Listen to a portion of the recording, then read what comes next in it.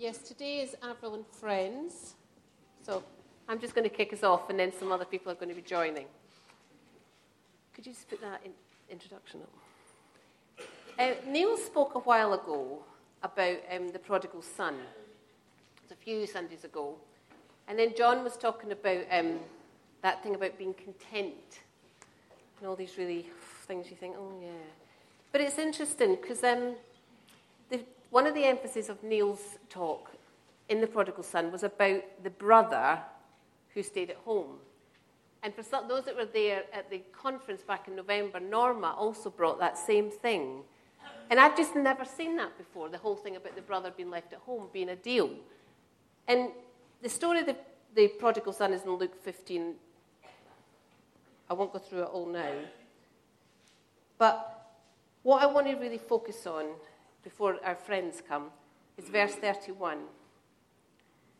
And it's after the son has said, you know, that blooming guy goes away, spends all your money, ruins everything, and then he comes back and you still welcome him and you give him all these things and you do the fatted calf and you give him a ring and a robe. And what about me? I've served you all these years. And what have I had? And the father says to him, my son, you are always with me and everything I have is yours. And it's been one of these things that has been on my mind a lot, really, since the November conference, of what does that mean? Everything I have is yours. That's what God is saying to us, those who know him. We constantly live in his house, and everything he has is ours. And that's what we're going to explore this morning. So I'm just going to straight away... Now, one of the key things in this thing about everything I have is yours is God is very faithful in speaking to us. And part of the way you can find out what it means to have everything he has is to apply the word that he brings. And we're going to hear some stories now from Ginny and Mosie's home group of how they have applied a particular word that came actually at the Leaders' Weekend, and then they've been using on since that time. And they're very powerful testimonies of what God has done when people have heard his word and applied it. And then I'll come back in summary. So guys, those who are speaking, do you want to come and sit here so that you're ready to go? Ginny's going to kick it off. So in our house group, I would say that we were going along tickety-boo. Everything seemed lovely. But one of the things that I felt was that although we were friendly, we were welcoming, etc., there was something missing. I felt I wanted more. And then when I looked at our life in God together, I felt we were stuck. So everyone, we were going on, but we weren't growing. I didn't feel that we were growing. So I really felt like, come on, God, what are you doing? What are you doing? And then we had this word from God about the dry bones, Ezekiel 37. And on the Leaders' Weekend, we really spent a lot of time on dry bones. And during that time, God spoke to me and said, this is a word for the house group. So I brought it back to our house group and I said, we're going to do a study of Ezekiel 37. And that's what we did. So we studied Ezekiel 37, which is all about the dry bones. And what has it got to teach us about pressing into God? And then we had a time of just being quiet and asking God specifically, so what is my dry bone? And that's kind of a risky moment because you don't know how many people have engaged or whatever. But actually, it's been a fantastic time that God has shown up. And I would say that one of the things that I would say is a highlight is the way that people have been willing to be open and to be vulnerable and honest. And that willingness of each person to care about the other person. So we really waited on God. So sometimes we didn't have anything. And then suddenly, when God started to speak, he came all at once. And then another highlight or hallmark of this period was the accuracy of the words that people brought. That it was so key to everything. And then the thing that God emphasised, that it wasn't so much about the dry bone, but he wanted us to have a deeper relationship with him, and he wanted to be intimate with us. And so So all in all, we're really excited. I could bore you to death, but I'll let them tell you all about their stories. But the fact is that Ezekiel 37 is really exciting. And it's exciting for us because it's given us growth. And it's given us a deeper walk with Jesus. And it's given us a deeper relationship with one another. And here are some of the testimonies that people have. Hello. First on, no pressure.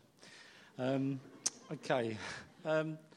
So for me, when I heard John talking about dry bones, to be honest, I didn't think I had one. It was one of those things that sort of hear about on a Sunday and just washes over you. But when we talked about it in group and we really pressed in, and I pressed in and asked God about it, he said, actually, you do have one. And, for a long time, you've been living in this spirit of rejection from people, family, friends, colleagues. And it was a bit of a surprise to me, to be honest. I wasn't expecting that. But he said, this isn't a bad thing to point this out. You can move on from this. So he said to me, firstly, you need to repent, you need to forgive, and you need to actively seek out those people that you've been hiding away from all these years and over time. And so over the next sort of few weeks, went around actively finding people that I'd been avoiding in the past, making conversation, just being friendly. And God had been really helpful in that.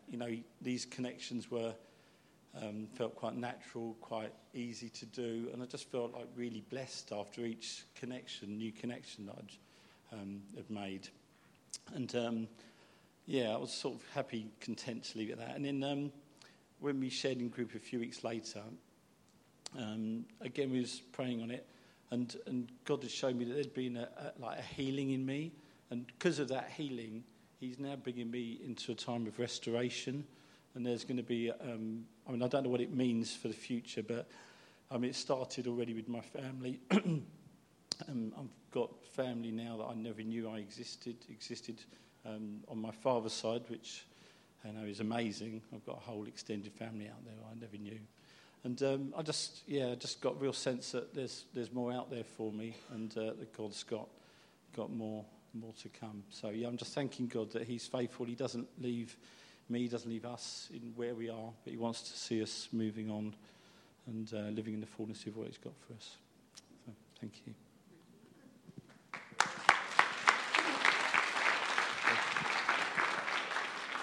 Hello everyone. My name's Brandon, and I'm very new to Ginny's house group. I've only been twice. The first time was a bit of an experience. I'm going to share it with you. It was a time that they were talking about dry bones, praying for each other's dry bones. I wasn't there for the study of it, so I didn't really know what is a dry bone. I texted something through to Ginny. I knew that probably wasn't it.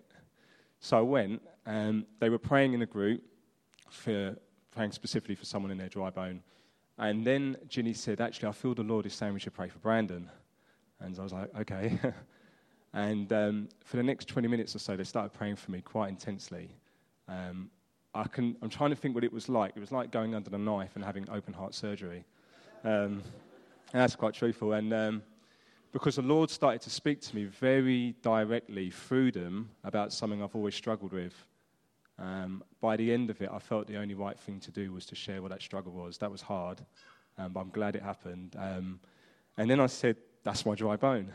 So the Lord had revealed it to me and to them. So I'm someone who always struggles with approval. I feel the need I have to prove myself to people.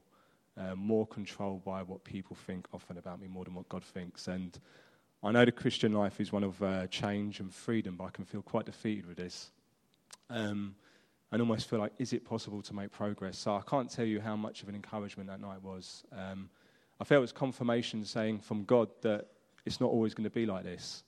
And the fact that He was speaking to me through people who don't really know me, I only see them in church on a Sunday, it was really powerful. So I'd love to say that everything's fine, but it's not. It's still a daily battle. But ultimately it's my sin that I can quite sometimes enjoy, which is weird. So I'm reminding myself of what was said because it was so specific in the verses. And I just get a whole sense God is saying that change can happen, but it will happen. So me and my family, we've been so blessed going to the group, and it was just at the right time. It was amazing. So I praise the Lord.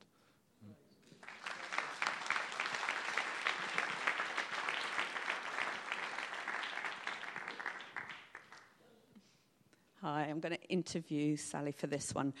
Sally, what did you identify your dry bone to be?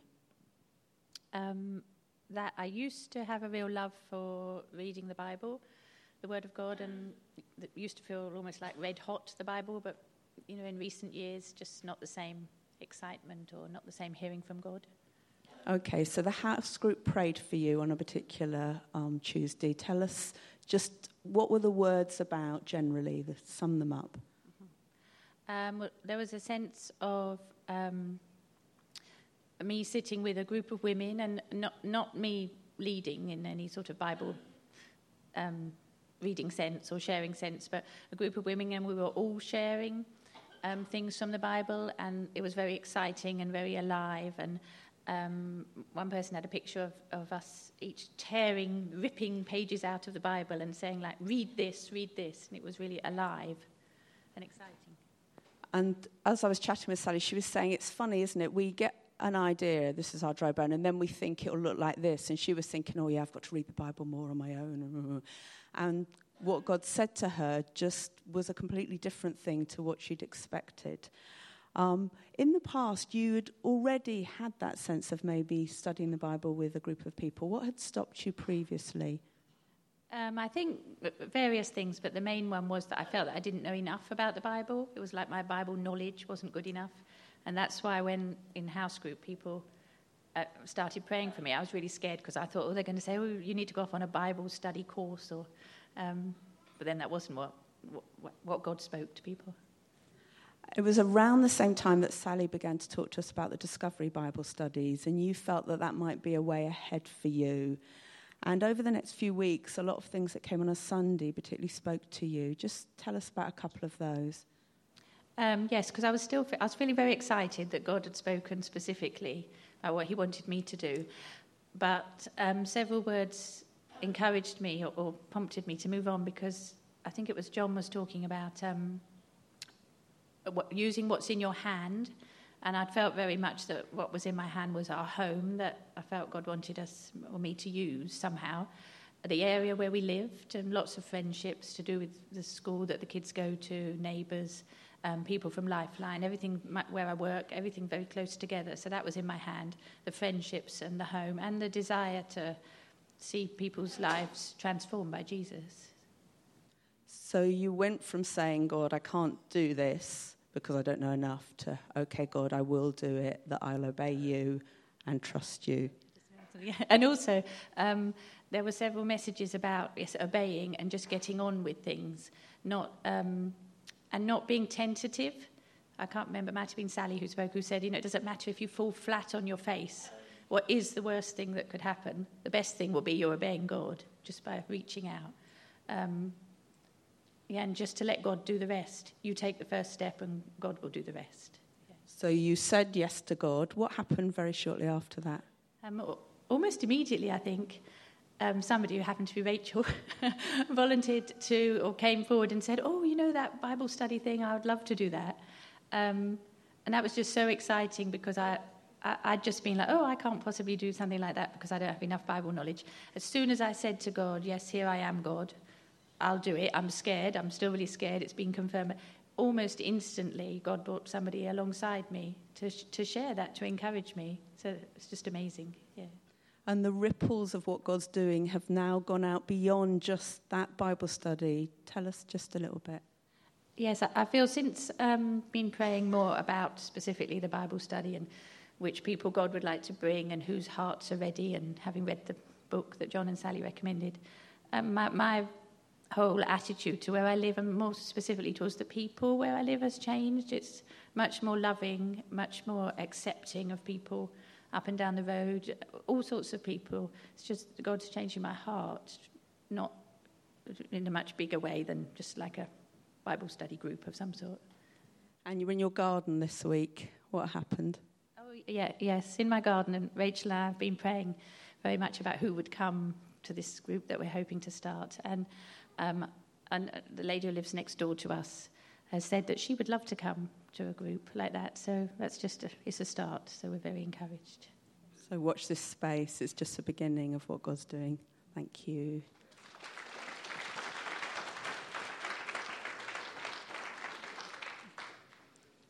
Okay, Gary and Lisa. I'm going to do Gary and Lisa. Oh, sorry. I'm going to do Gary and Lisa together because they kind of start from different places, but the way their stories weave together is quite exciting. So, Gary, what did you identify your dry bone to be?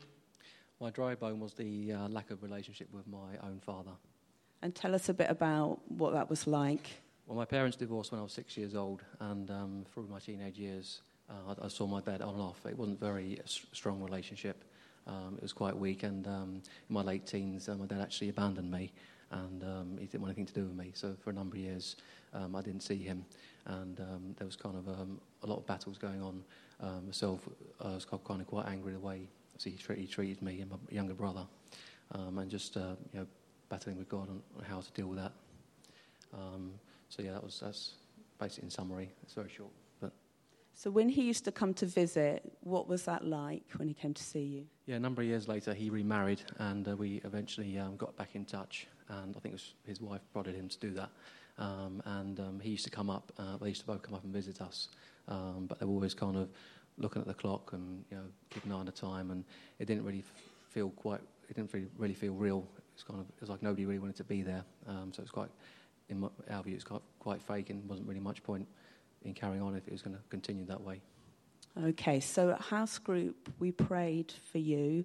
Just sum up, what was the sense that you felt from that about what God was saying to you? The house group prayed very specifically about healing and forgiveness, which is quite a battle that I've been going with throughout the years. Also, how we could build a bridge again with this relationship. And not necessarily how my dad could change, but how God could change me. And that was kind of quite specific in that time. Excellent. I'm going to just leave Gary at that point and come to Lisa, and then we'll come back. Okay, so alongside this, Lisa, you were beginning to identify something of your dry bone. What was that? I think back to basic. I think that's between me and God, my relationship with God. And how would you describe how you were those months ago? I felt really tired and very negative, and a lack of enthusiasm. Yeah. And once you identify that, what did you decide to do about it? I think that's my dry bone. God, please help me to restore my passion for you, and I want to be very exciting about life again. So I hand over to him, and I found a few months later I noticed some people, my colleague in the office passed me and said, "Why you look so happy?" I said, "Because I'm part-timer." And at that point I felt, oh yeah, I do feel a lot happier. Since I didn't realize that before, but I do feel more positive and I have more energy. I want to do more things with the kids and make a difference. Like my mom-dad relationship, and it's lots of things like going on. Just want to be doing things. So you asked God to change something, and then you realised a few months later that things were different, kind of all by themselves almost. Good. At that same time, how would you describe your relationship with Gary's dad? I came from a very similar background. Since I was 11, I saw my dad twice. And it's kind of very similar background. That's why I probably brought us together. And what is that done to us very triggered me about the daddy thing. And very, very bitter inside. So that's... And how did God start to speak to you about that? What did he begin to say? I didn't really realize God, but I felt change of heart. I don't hate them anymore. All of a sudden I feel, in their 60s, we should do something about it. We should care them a bit more. I don't know. I feel, let them come around and I want to just hosting. I don't know. It's change of heart. I didn't really ask for this. I was asking me and God relationship, but this happened. I don't understand it, but this happened. Excellent. So you together decided you were going to invite them to go out for a meal with you. Instead of just feeling like you were ticking a box, as in the past, you really wanted to do it this time. So you were really pushing through to make it happen. Tell us what that time was like. It was amazing, actually, because for the first time we felt that they didn't actually want to run away. They weren't keeping an eye on the clock, and it was quite a relaxed and natural time together, which we praise God for. So that's obviously it's a beginning, but there's lots more to come. So what are you now looking to God to do? Because it started the change. I mean, you must, if you get a chance to talk to Gary and Lisa, it's incredible. We're just kind of doing the highlights, but the changes that they've seen in a situation that's been stuck for a very long time. So what's the future? What are you hoping and praying for? Well, we know that God is bringing forgiveness, and it's an ongoing thing. It's not just once dealt with it, but you have to continue to bring that forward. And God is starting to build a bridge together. And as He's changing us, He's actually changing them as well. So that's quite a crucial thing. So. Excellent. Thank you. That's great. Thank you.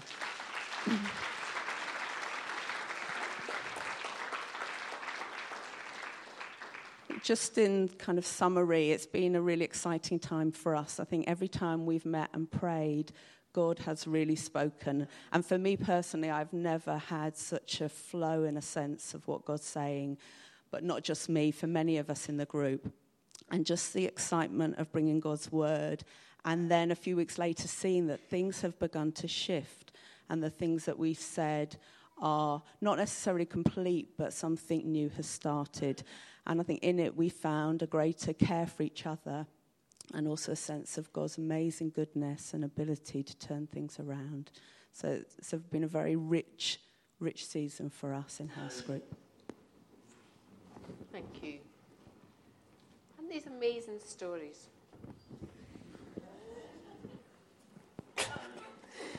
They're just incredible. Oh, it sounds a bit like that. Thank you. Incredible stories. And not each of them will be relevant for everybody, but I'd be surprised if there wasn't something in there for everybody. A sense of rejection, needing approval, a kind of lost love,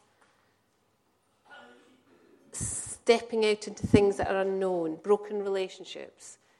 And the theme around it all, if you noticed, was as God changed them, things changed. And I just want to take the next 10 minutes to tell you a little bit about something of my journey over this last few months and what God has been showing me in this whole area as well. So it comes back to the thing about everything I have is yours. And that particular example for that house group was the word of God about the dry bones. But it's amazing how there's things God will promise us that we kind of put in our pockets and say, yeah, that's what God's promised us. And yeah, I know it's true. But we don't apply it. And for me, there was two very key things that God had promised me over the last, probably 20 years. And the first one that I've always lived, the reality, just like kind of knowing Him. Could you just put that next one up? And God has always promised me that He would provide everything I needed. And one of the verses that was always very relevant to me ever since, probably particularly around my illness and since that time, was Psalm 16. And Lord, you alone are my portion and my cup. You make my lot secure. The boundary lines have fallen from me in pleasant places. Surely I have a delightful inheritance. And I knew that reality, and I sensed that thing of God had done in my life, and that He was my portion and cup, and He did make my lot secure, and He would provide everything I needed. And another one was that I just knew a sense of security because of what God had done for me. In Psalm 112, I can remember actually lying in a hospital bed, having been in hospital for 6 months, and I was getting worse, not better. And all these people were praying for me, and I'm thinking, what is the point? It's not doing any good. In fact, it's getting worse. And Dave Jones had sent me a whole bunch of Psalms. I thought, here we go again. Can't even be bothered reading them, to be honest. And John and Don had been to see me, and I'd kind of said, you know what, I can't deny God, but it just kind of feels like, what is the point? He's just nowhere near. And I turned to the Psalms that David sent me, and one of them was this Psalm 112. And God just really met with me. I was on my own. I was in this little ward. I was in Harefield because it's too complicated, but anyway. And this is what God has said. Surely the righteous will never be shaken. They will be remembered forever. They will have no fear of bad news. Their hearts are steadfast, trusting in the Lord. Their hearts are secure. They will have no fear. In the end, they will look on their foes. And about half an hour later, this surgeon popped his head round the door and said, "Oh, we're going to operate in your lung tomorrow. We've got to remove about a third of it.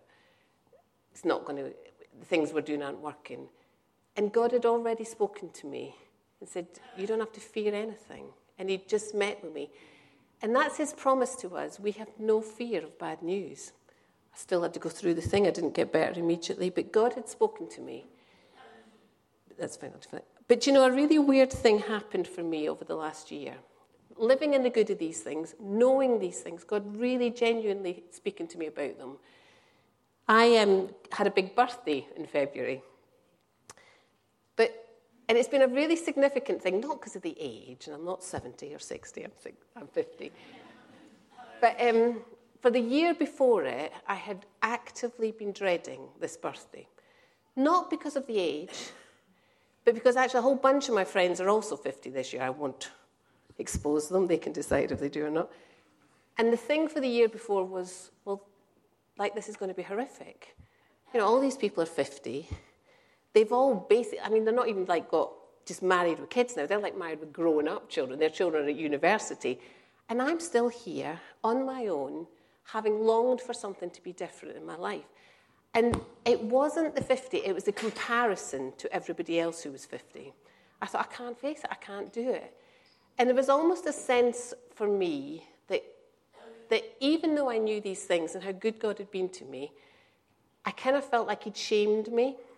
And I would find myself in kind of work situations when I was out and about and everybody would be talking, you know, like when you're at a meeting and you're talking afterwards and folk are talking about their kids and different things. I just wouldn't really say anything because I thought, well, I can't say I haven't got kids. I can't say I'm on my own. This is just embarrassing. For goodness sake. They'll think I'm this really sad, old, lonely spinster. So this was all in my head and it was real. But I didn't even know it was real. And as this 50 thing came up, so then I thought, right, okay, I'll escape. I'll go to Dominica. Poor Tina, she's like my escaped zone. I'll go to Dominica because that feels like a nice thing to be doing. I can say it's a nice thing to do, but actually I'm just escaping, so I just don't have to face anybody. And then after Christmas, I really felt God convicted me, reminded me of these things, saying, really, Avril, your life is going to be escape? Surely it's about my grace. Surely it's about, you've seen me provide for you so much. And I thought, no, you're right. That's right. So I'm going to find God's grace in this thing, and that's fine. And then, worst of all, one Sunday morning, just before I'd picked them up for the meeting, and they said to me, Avril, I'm thinking about your birthday. Oh, yeah, no, I'm fine about that now. It's going to be fine. I'm going to Dominica. God's going to grace me. It's going to be fine. I'm not worried about it now. I'm okay. And she said, no, I really think you've got to celebrate it. And I just burst into tears. It was just like one of these moments. I'm like, I can't. I really can't. I cannot celebrate because it was like celebrating this life that I felt I didn't want. And then as things started to go on, it's like I'm thinking, wait a minute, what am I saying here? God said these things to me. I say I live in the good of it, yet I'm negating the life he's given me. I've said this isn't enough. And I started to suddenly realise, and we were on the Leaders' Weekend, and on the Friday night after a time of worship, God really spoke to me. And I could see, you know, when I would go to my bed at night, I'd remind God, it's like he didn't know, I'm still on my own. Like he didn't know, because he kind of probably did know. So I was like, saying, thank you, God, but this isn't enough. What you've given me isn't enough. And God really convicted me about, is what I've given you enough? And the amazing thing since that time, and probably it doesn't look any different externally, apart from the fact I've now had 3 birthday celebrations and enjoyed every one of them. But it's not it's the internal thing. I am just different. I have a different outlook in life. I have a different expectation. I believe I am finding joy, that every prophecy I'd ever had was about joy. And I was like, what about the husband and children? I haven't said that to a prophet one time. He gave me this prophecy about going to the ends of the earth. And I said, is there anything about husband and children in there? It's just like, even saying it, it's embarrassing. But I was saying to God it wasn't enough, and God was saying, trust me. And since that time, I cannot even describe to you how it feels. It's just so different, because God says, everything I have is yours.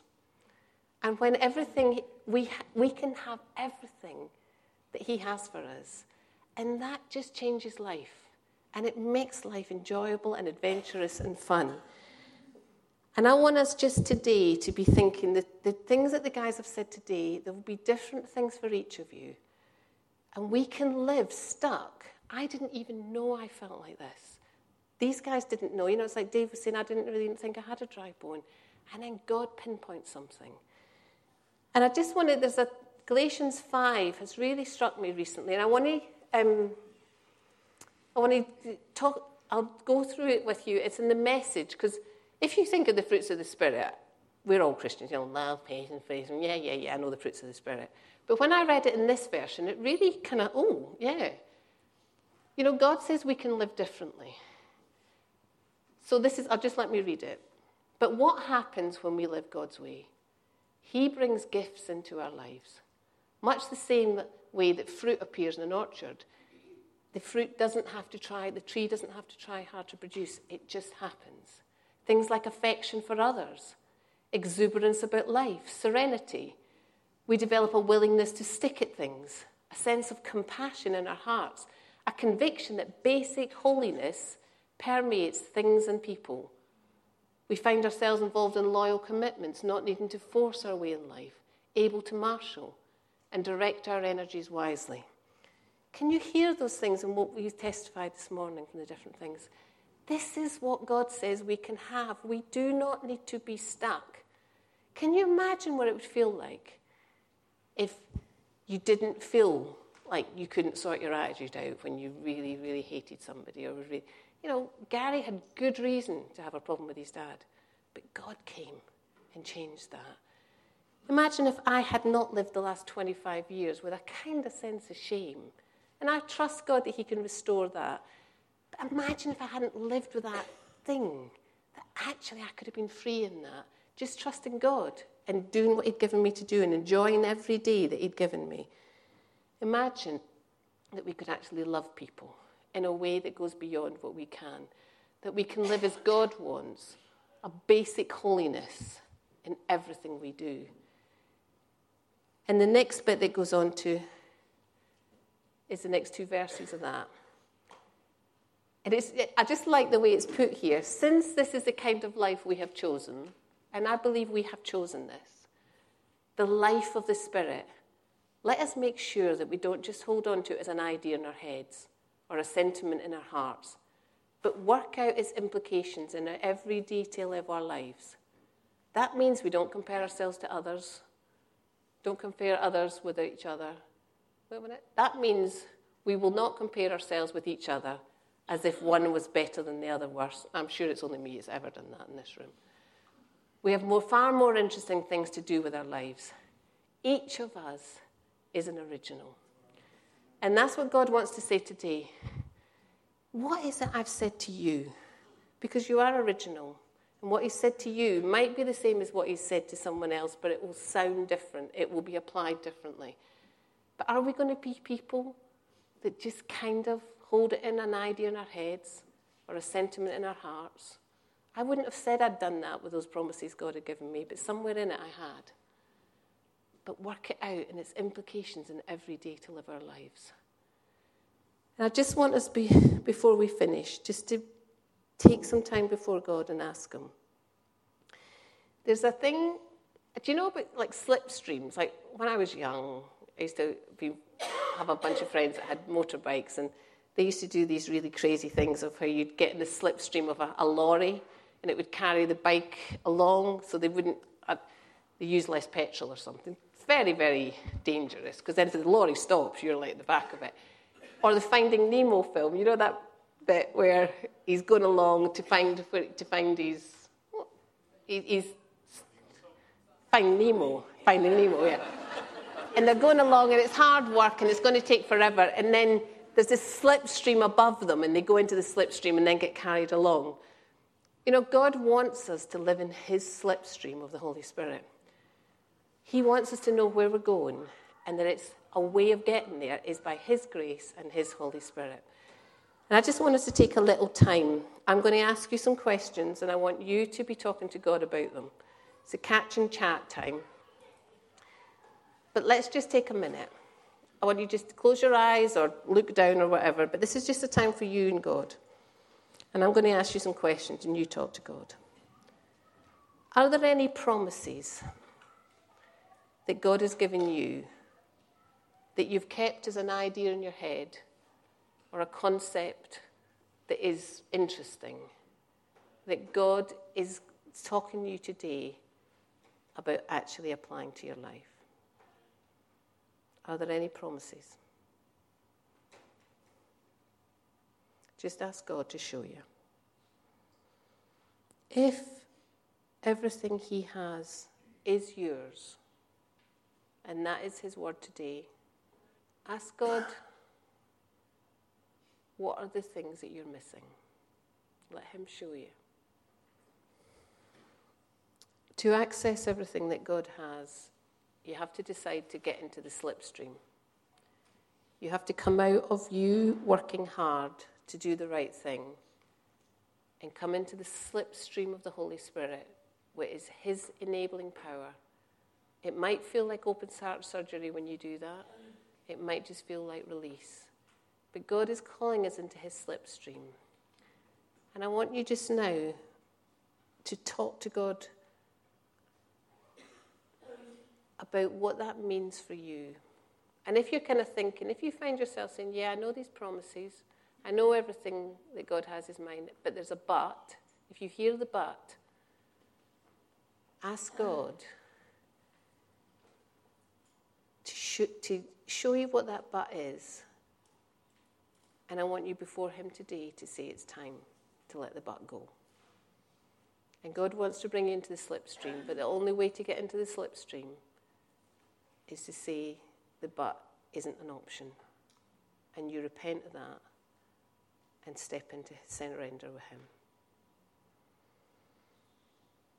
Everything I have is yours.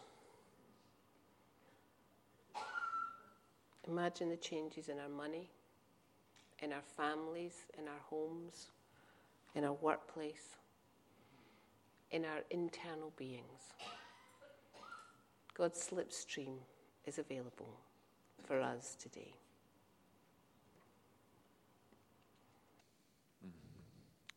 There's a very, very strong message there, isn't there, about what God's saying. I just want to thank all the people who contributed today. One thing that really struck me was just the openness and the vulnerability that people have shown before us as a community this morning, and I think that's really special. I felt quite honoured, really, to sit there and listen to people as they shared. So I want to thank you for taking that step of boldness and talking about very real things that God is doing. And I think that's such an encouragement to all of us.